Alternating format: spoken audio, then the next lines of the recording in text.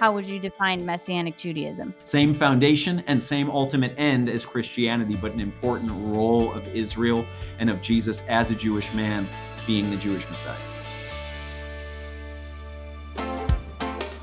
Welcome back, and thanks for joining us on A Jew and a Gentile Discuss. I'm your host, Ezra Benjamin. And I'm Carly Berna. And we are, respectively, a Jewish believer in Jesus and a Gentile Christian. We share what's most important to us in common, our belief that Jesus is the promised Messiah of Israel and the Savior of the whole world. And we're here on this podcast to discuss with you matters that affect you as a Christian, not just from the scriptures, Old and New Testament alike, but also matters that inform how you read the headlines we hear coming from America, from Israel, from the nations of the world. We want you to be better informed and to understand the unique and enduring relationship between Christianity and Judaism that comes together for those of us who are believers in Jesus. So lots to discuss today, Carly. We're going to focus on the differences between Christianity and Messianic Judaism. And so I'm coming as a Jewish believer in Jesus from perspective, having grown up a little bit in the Messianic Jewish world. You're coming from the evangelical Christian world. And today we're going to unpack that because it informs how both of us look at the issues we discuss on this podcast. So in a way, it's one of our foundational episodes. But for our listeners at home as well, maybe you're saying, wait a minute, why can't we all just be the same? Why is Ezra distinguishing and saying Jewish believer in Jesus or Messianic Jewish? Aren't we all just believers in Jesus? Aren't we all Christians? So we're going to unpack that a bit today. Let's discuss. Define Christianity. Yes, I just said that. Define Christianity. Well, luckily, most of our audience probably are Christians, so hopefully they know this. But we're just trying to set some foundations before we look at the differences between Christianity and Messianic Judaism. But Christianity is based on the life and teachings of Jesus, kind of the idea God created the world, a perfect relationship with him. Then the fall of man occurred. Mankind sinned. There was a separation of the relationship with God. Eventually, Jesus came as the perfect sacrifice for our sins, bringing redemption available to anyone who accepted him as their savior, restoring that relationship between us and God. So that's kind of the 4 quick principles of Christianity. Good. And so the gospel, we throw that word around a lot, right? It's gospel music, or this is gospel centered, or the gospel central to Christianity. What does that mean? Yeah, I mean, the main verse you see, on every football player with black on that says John 3:16 can kind of define the gospel. For God so loved the world that he gave his one and only son, that whoever believes in him shall not perish but have eternal life. So, Jesus came for those who accept him. They can receive him as their Messiah. But really, that's the part that most people pay attention to for the gospel, accepting Jesus. But there's a second half of the gospel, which is the Great Commission. Matthew 28, go and make disciples of all nations. So accepting Jesus is not the end of the gospel. It's accepting Jesus and then going out and sharing the gospel with others. So I think it's important to note that the relationship doesn't just end once you accept Jesus and then you're good for the rest of your life. We're commanded to go out and tell others about Jesus and share the gospel. Right. And it's interesting that distinguishes Christianity in a way from a lot of world religions. A lot of world religious systems are kind of about me and mine, right? Like I believe this, and this is my system, this is my lifestyle, and I want my family to be aligned with it too, in my community. But Christianity, in the sense of the gospel, is really about everyone else, right? Me coming to faith is just step one. Right. And we go from there. Yeah. Right. So I think the other distinctive about Christianity is that it's based on love. If you look at a lot of other religions, they're not based on that. They're based on all sorts of other things, doing things and whatever. But it's really about, Jesus coming, God loving us and sending his son. So let's switch back. I just defined Christianity. Right. How would you define Messianic Judaism? Yeah. So I'm going to start the same way you did, and then I'm going to diverge a little bit. So same way you did, God created heaven and earth, right? And he created man in his own image, male and female. He created them in his image. Genesis 1, 2, 3. Man falls into sin in the garden and he's separated from God. And we know that because we're all born in Adam, we're all under sin. Here's where the story is going to diverge. Christianity, in many ways, skips ahead to, and we need a savior, and it's Jesus. So Messianic Judaism fills in the blanks. Not saying one's better or worse. We're just discussing. So nobody get nervous. Nobody change the channel yet. But what do I mean by fill in the blanks? So in Genesis 3, really it's the pronunciation of the curse. But hidden in this is, I'm going to use a fancy theological term, the proto-evangelion, the first foundation of the gospel, the necessary first steps of the gospel. What do we mean by that? We know that Satan, it says, is going to bruise the heel of the woman, or the descendants of the woman, right? From you and from your seed will come redemption. And the word seed there is literally kind of awkward, but it's literally from your sperm, meaning from your physical, literal DNA descendants is going to come one. Satan's going to bruise his heel. He's going to give him a hard time, but this one is going to crush Satan's head, crush the head of the serpent. So right here, you have the death sentence for the serpent, for Satan, for the enemy. And it's going to come from this seed of Adam and Eve. And we understand a few chapters later that God calls out Abram, who becomes Abraham, from this foreign land and says, I've chosen you and your faith has made you righteous in my sight. Without faith, it's impossible to please God. So Abraham was justified by faith, not by works. And God again speaks to Abraham and says, I will bless your descendants, your physical seed, and they're going to inherit land, and I'm going to make them as numerous as the stars in the sky. And in you, all the families of the earth will be blessed. And so this idea of this blessing, this overcoming of the curse and separation from God that's going to be a blessing to all the families of the earth is promised to the physical descendants of Abraham, Isaac, and Jacob. And we understand that to be the Jewish people, the prophets, the kings. Moses even said, there's one, he says to Israel, who's following Moses as God's messenger to them. And Moses says, there's one coming after me. Listen to him. He's greater than I. And then the prophets also see the days of Messiah. Isaiah talks about one will be born to a virgin, and the government will be upon his shoulders, and he will be called Wonderful Counselor, Everlasting God, Prince of Peace. And then in Isaiah 61, answering the question you didn't ask me, but I'm going to go for it. What is the gospel in Messianic Judaism? The gospel in the New Testament, we know in the Greek, is evangelion, right? The proclamation of the good news of the Messiah, of Jesus. But that's not a new idea. The idea of the good news from God actually is an Old Testament idea, Carly, and we see it in Isaiah 61. Again, Isaiah is seeing the days of the Messiah, and he says this. He's kind of speaking in the voice of the Messiah as the Spirit of God, moves him to pen these words, and he says, "The Spirit of God is upon me," capital M in some versions, to proclaim good news, to proclaim release for the captives and healing for the sick, and life to those who sleep in the death, and the binding up of the brokenhearted, and the acceptable year of the Lord, and the day of vengeance of our God. And so the words there, the Spirit of God, the Spirit of the Lord is upon me to proclaim good news. It's the same idea as evangelion. The word in Hebrew is besorah. And so Messianic Judaism is the belief that the besorah, the good news from heaven related to the Messiah, is found in none other than the person of Jesus, Yeshua, who came at the right time, in the right place, in the right circumstances, born to a virgin that the prophets promised he would, who died in the way that the prophets promised he would, Isaiah 53, namely, pierced for our transgressions and bruised for our iniquities, and was raised from the dead by the resurrection power of God, as the scriptures foretold. David says, your Holy One shall not see decay. And the word there for Holy One or Anointed One is Moshiach, Messiah.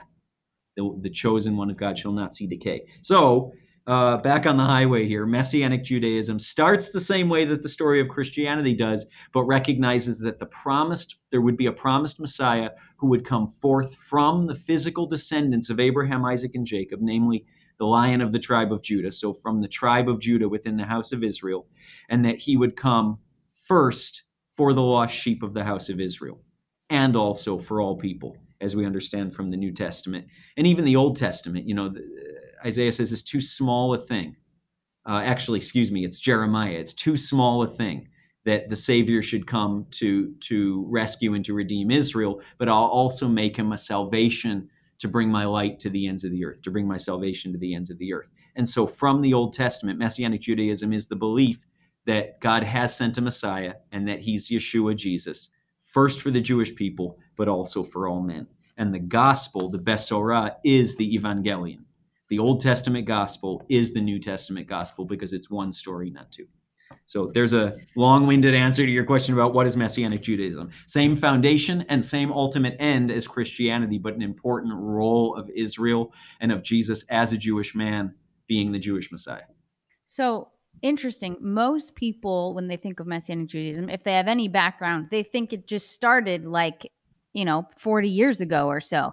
But Right. Are you saying that Messianic Judaism started in Genesis 3? That's exactly what I'm saying, Carly. And it was confirmed by the prophets and Jesus himself, right? Says, I've come first for the lost sheep of the house of Israel. And the idea, go make disciples of all nations, starting in Jerusalem, and then to Judea, and then to Samaria. In essence, this idea, and we see it in Romans 1:16, Paul says, I'm not ashamed of the gospel. Again, that word evangelion. I'm not ashamed of the good news of the Messiah, because it's the power of God to salvation for anyone who believes. First, it says in Greek, proton, necessarily first to the Jewish people and also to all nations. And that verse, we quote on almost every podcast, is because it's so central to so many of the things that we discuss. But the idea there is that, yes, Messianic Judaism started in Genesis and it carries through to Revelation. In Revelation, it's very clear if we don't just allegorize the whole book and take it to really mean what it says, unless we have a reason not to, there's actually physical descendants of the tribes of Israel standing on the Mount of Olives in the day when he returns. It says 144,000, for example, from all the tribes of Israel singing the song of the Lamb, in essence, worshiping Jesus. So Messianic Judaism, yes, starts right from the beginning, that from Israel, from that root of the olive tree of Israel would come salvation, but not just for us. And I think that's sometimes, jumping ahead a little bit, that's a bit of a misconception, right? Is that people say, oh, well, Messianic Judaism says Jesus and salvation and all the blessings of God are just for the Jewish people. No, through the Jewish people, first for us, and also at the same time to all peoples. And our job is to be messengers of that message, not just hold on to it quietly for ourselves. So the gospel, of course, is for all people, but is Messianic Judaism for all people or only for Jews? Yeah. Yes and no. There's a very good Jewish or Messianic Jewish the subtitle of our podcast, yes and no. Yes and no. That's exactly. We should make a coffee mug that says yes and no, and then a Jew and a Gentile discuss. So yes and no. What do I mean by? I'm going to start with the no. Here's why. Messianic Judaism, by definition, is Judaism.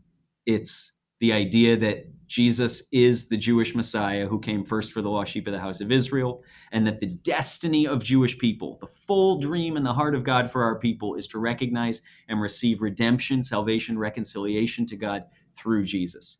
And if somebody's not Jewish, I mean, in modern Judaism, there are ways through the rabbinical system to convert to Judaism. But the idea generally is you're Jewish because you were born Jewish.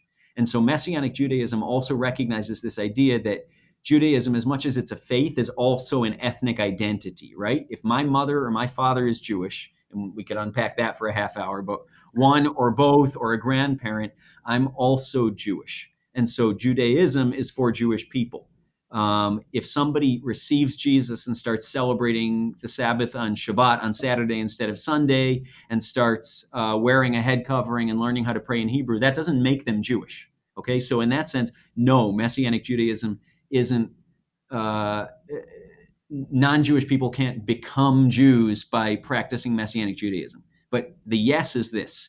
Just like we were talking about, first for the lost sheep of the house of Israel, but also that's too small a thing. The idea is that the message, the salvation of Jesus, is proclaimed to all the ethnos, all the nations or people groups on the face of the earth, Jew and Gentile alike.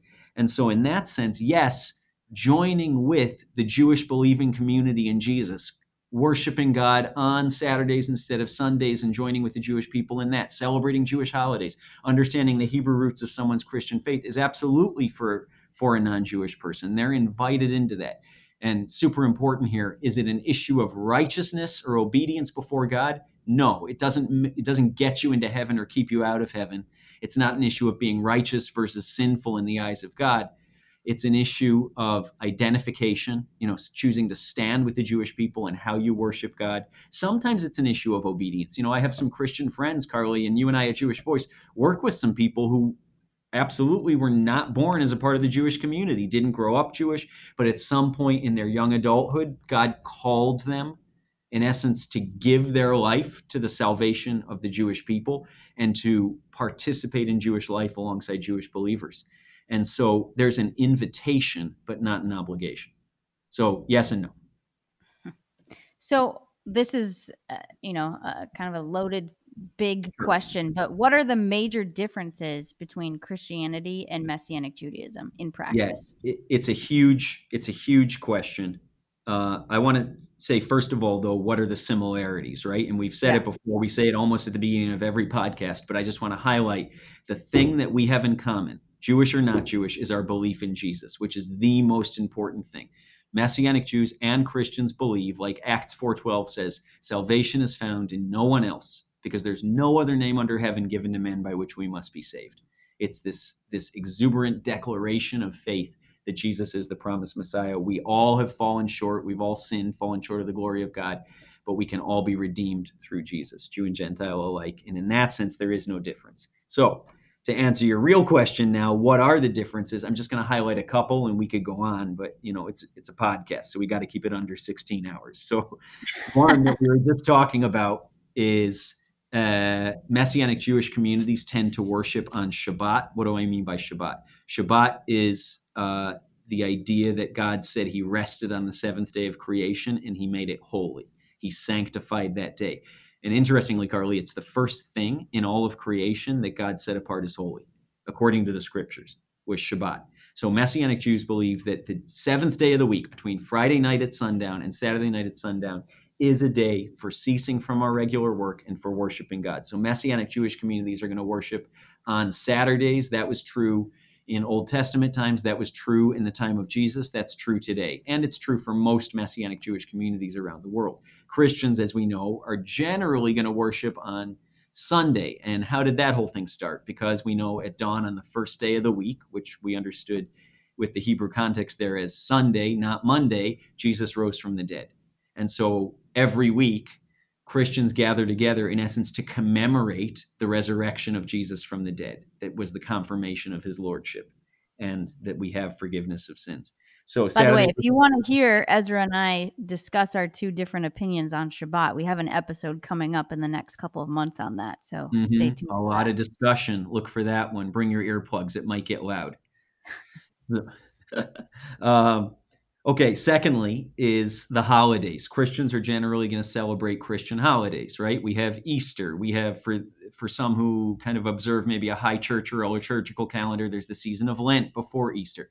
There is Pentecost, and there's Christmas, and there's, for some, they celebrate Epiphany, and there's other days, Maundy Thursday and Ash Wednesday. Anyway, I'm getting carried away, but Christians generally celebrate Christian holidays. Jewish communities, Messianic Jewish communities to be exact, will tend to still celebrate Jewish holidays, which were inaugurated in Exodus and Leviticus as God's bringing Israel out of Egypt, out of slavery, and giving them the Torah in the wilderness in the Sinai Peninsula or thereabouts. And those holidays are still celebrated today. So that's Passover. That's Shavuot, the Feast of Weeks, which is synonymous in terms of the calendar timing with Pentecost.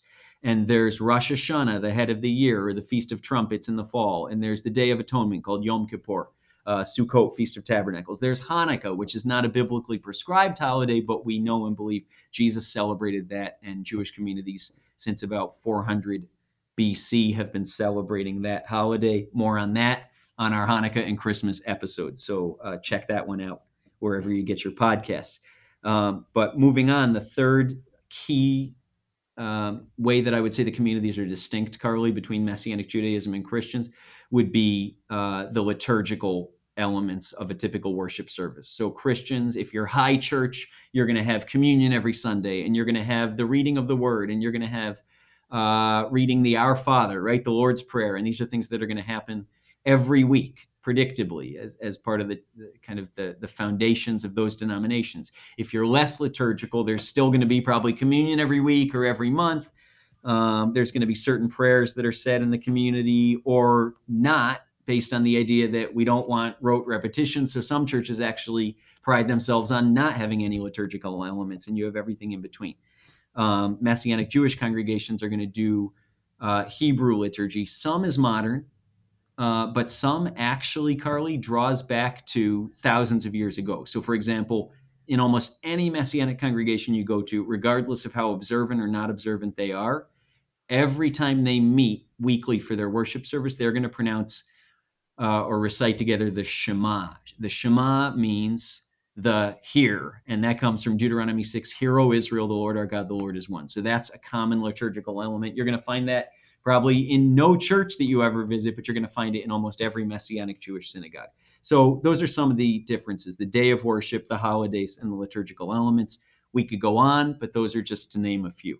So we're going to go on and talk about if Ezra's trying to convert Christians into Jews and if I'm trying to convert Jews into Christians. But before we do that, we want to talk a little bit about how you can partner with us at this podcast.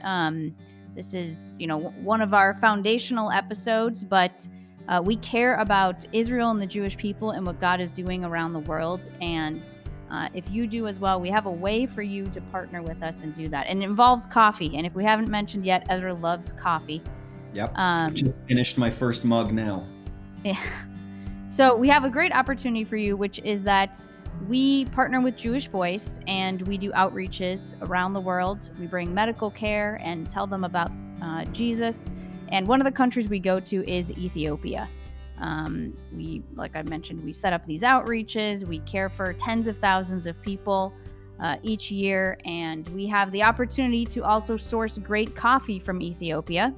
So if you partner with us, you can receive that coffee as a thank you as often as once a month if you'd like. You can get all of the details about that on ajewandagentilediscuss.org.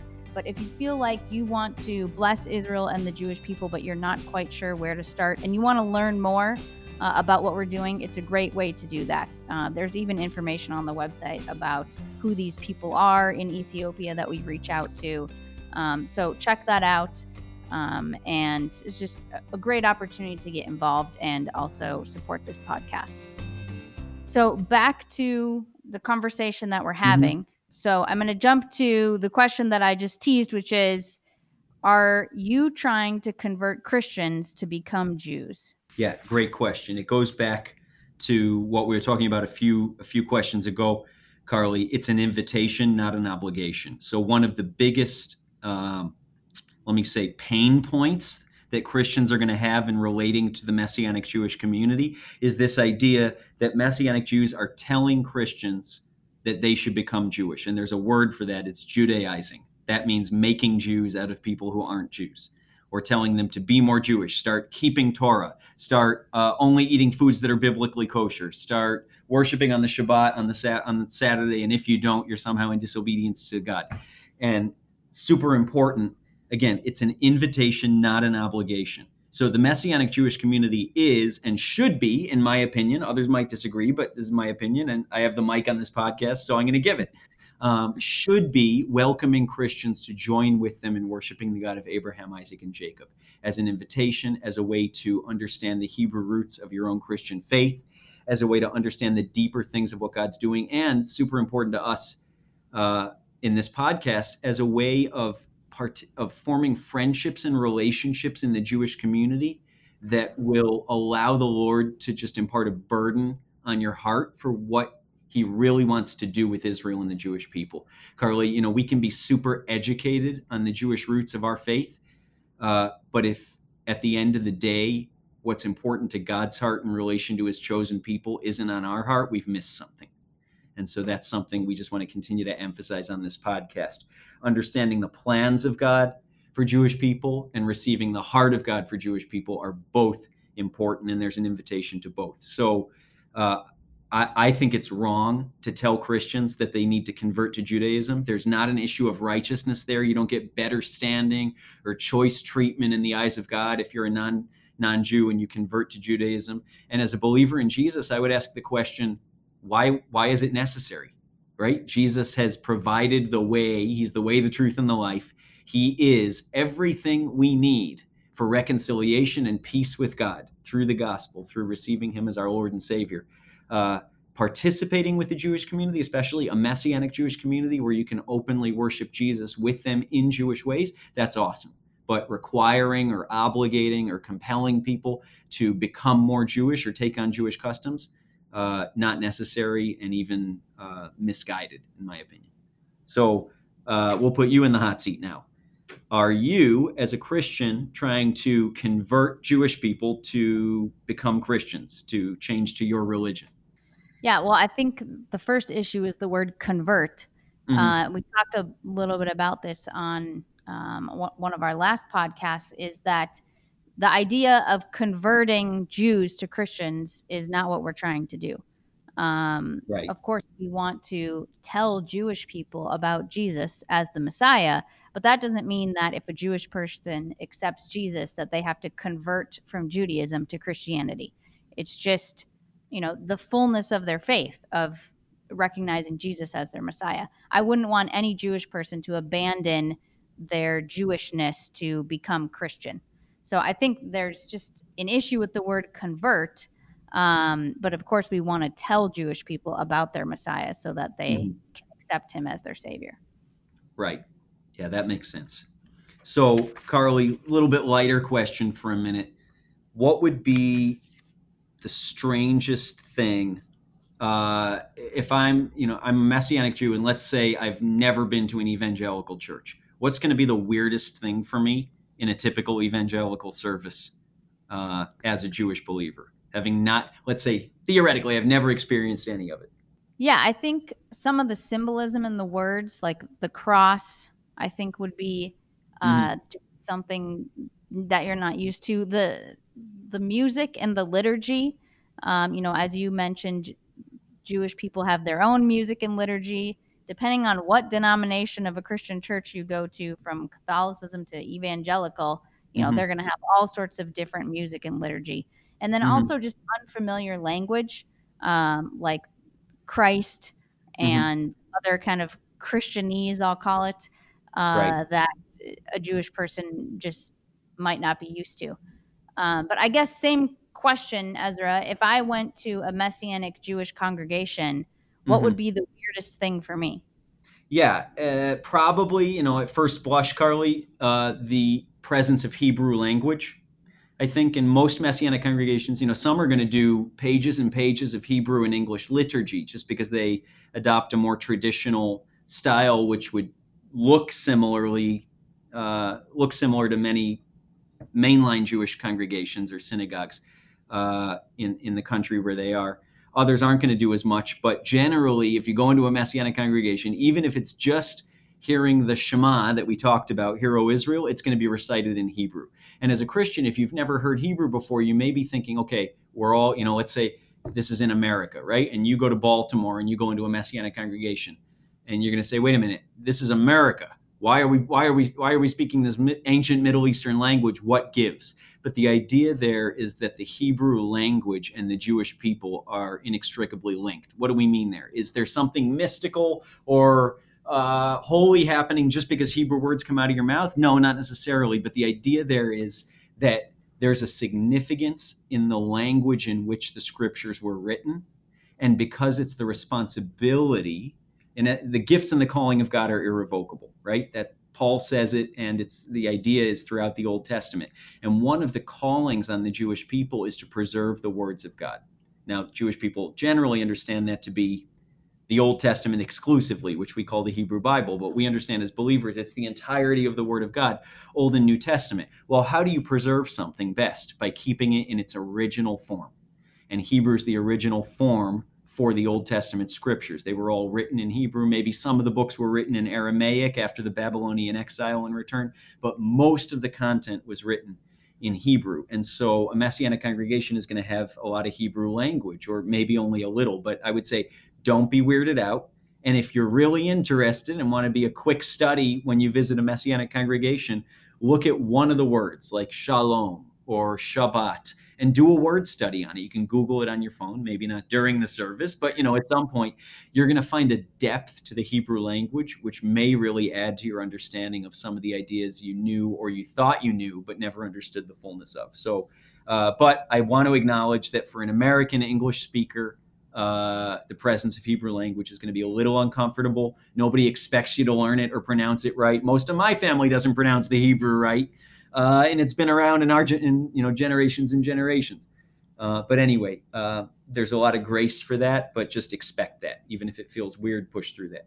Yeah, I'll say if you keep listening to this podcast, you'll learn about a Hebrew word per podcast from Ezra as he's quoting different things. I'm trying.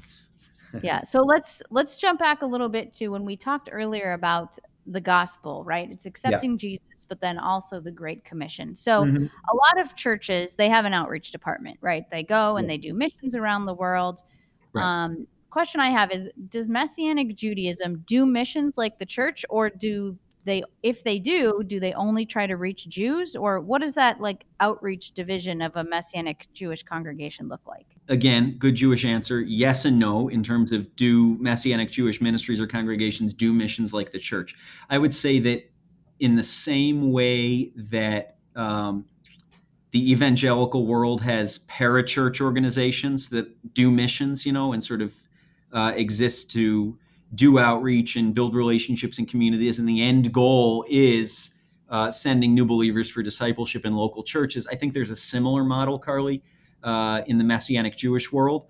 Messianic Jewish congregations, I'm going to kind of step out on a limb here and say, could be doing more in terms of outreach than they are. And that's an area, honestly, I'm just going to say for our Christian audience that we have a lot of room to grow.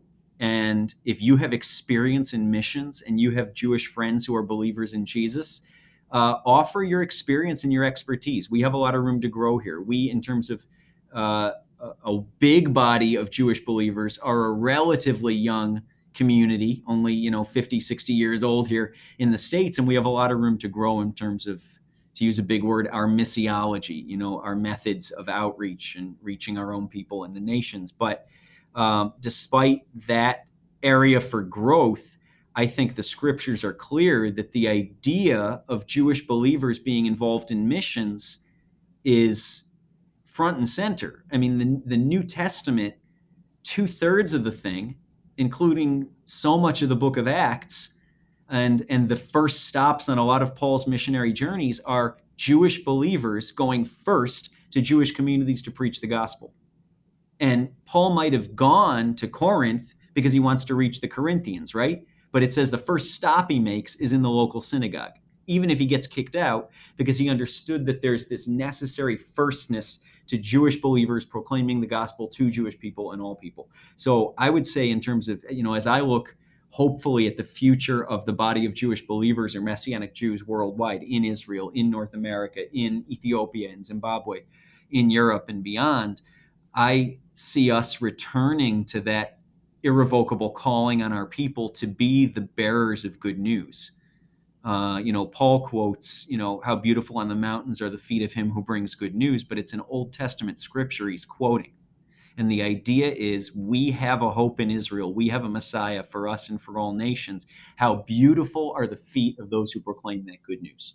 Not a New Testament invention. It's an Old Testament idea that's been fulfilled in Jesus. So we do missions, and we can be doing missions a lot more than we are. But again, as you said earlier, it's not to convince or convert Jewish people to become Christians. It's to offer the hope and the promise of the Messiah who came for the lost sheep of the house of Israel.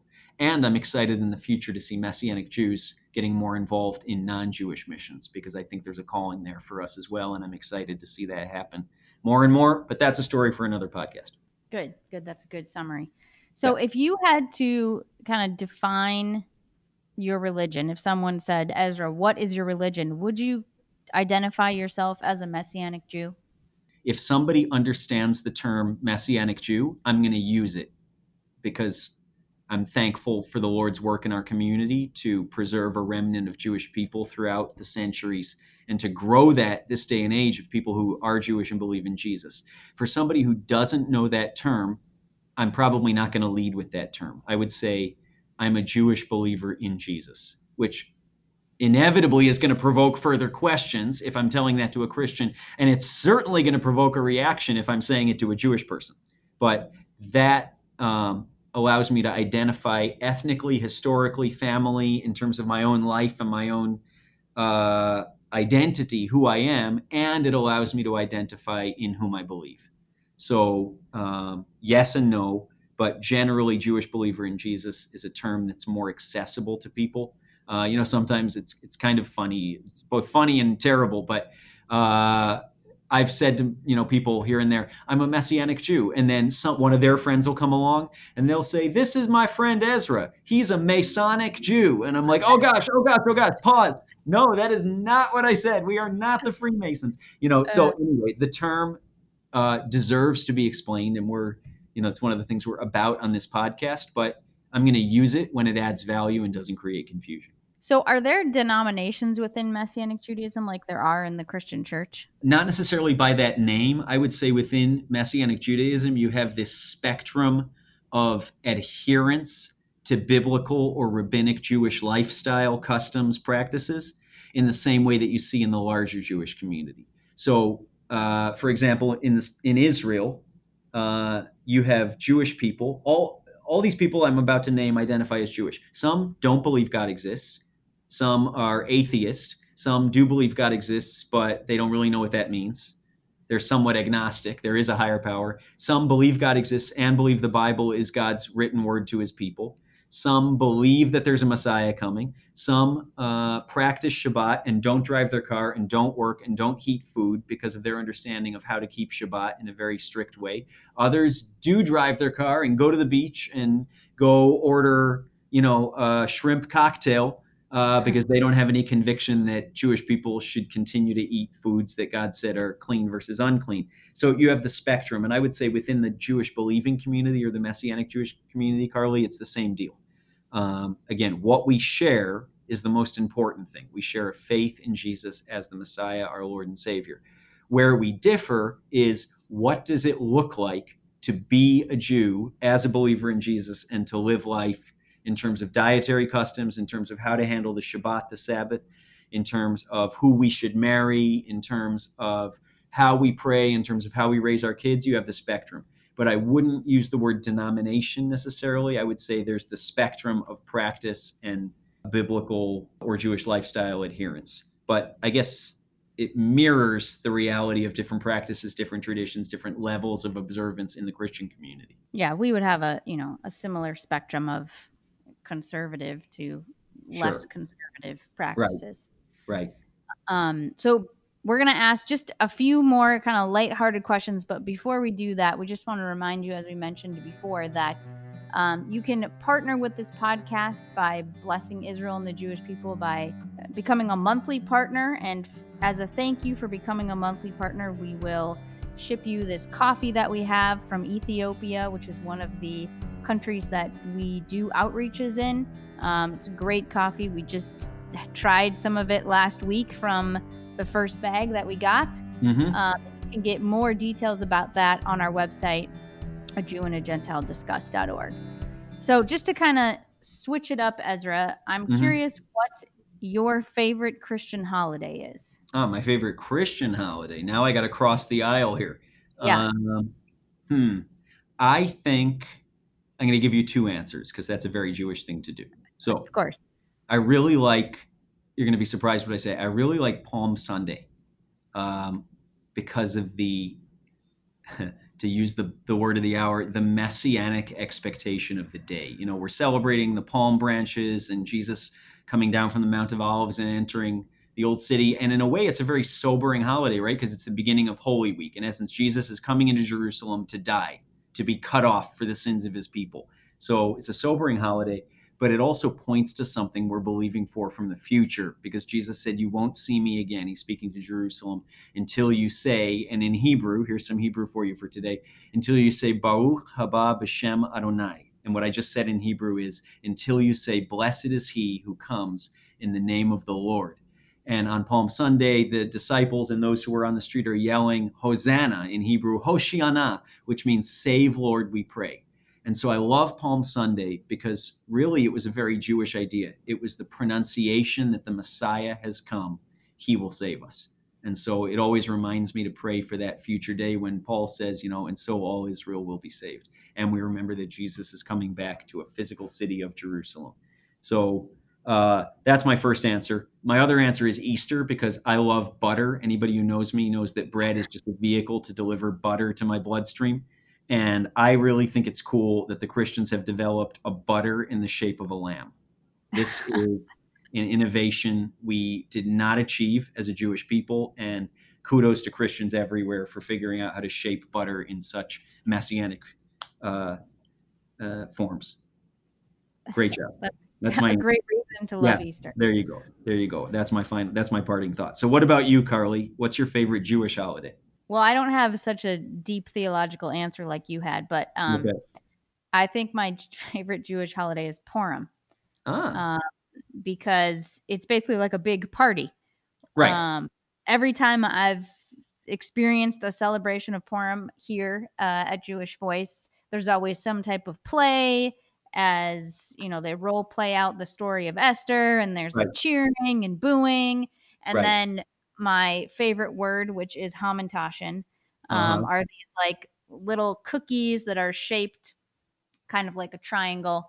Yeah. And there's various explanations of why they're shaped that way, but it's just like a big celebration. Mm-hmm. And that's why I like it. I can't think of a holiday in the Christian world that is like quite like that, where a play is put on and then we celebrate and eat in the same way that Purim is celebrated. That's it. That's how we can boil down most Jewish holidays, Carly. Yes. Is someone tried to kill us, God preserved us, let's celebrate and eat something. Exactly. And that's how we roll. Well, this has been fun. We're out of time, but thanks for listening. Check out more podcasts. If you want to hear more, subscribe to this podcast wherever you access your podcast content. And we'd love if you'd leave us some feedback. We always want to get better. We want to hear what topics, as a Christian exploring things related to Israel and the Jewish people, are important to you. And who knows, you might even hear your question or your requested topic on a future episode. Also, try to follow us on social media, A Jew and a Gentile Discuss, whatever social media platform you're using. It's likely you'll find us there. So send your questions also into ajewandagentilediscuss.org. There's a place on our website where you can add your question. And again, we hope to be able to answer it real soon. So until next time, this is Ezra and Carly. Thanks for listening to A Jew and a Gentile Discuss. Join us again next time. Thanks for listening.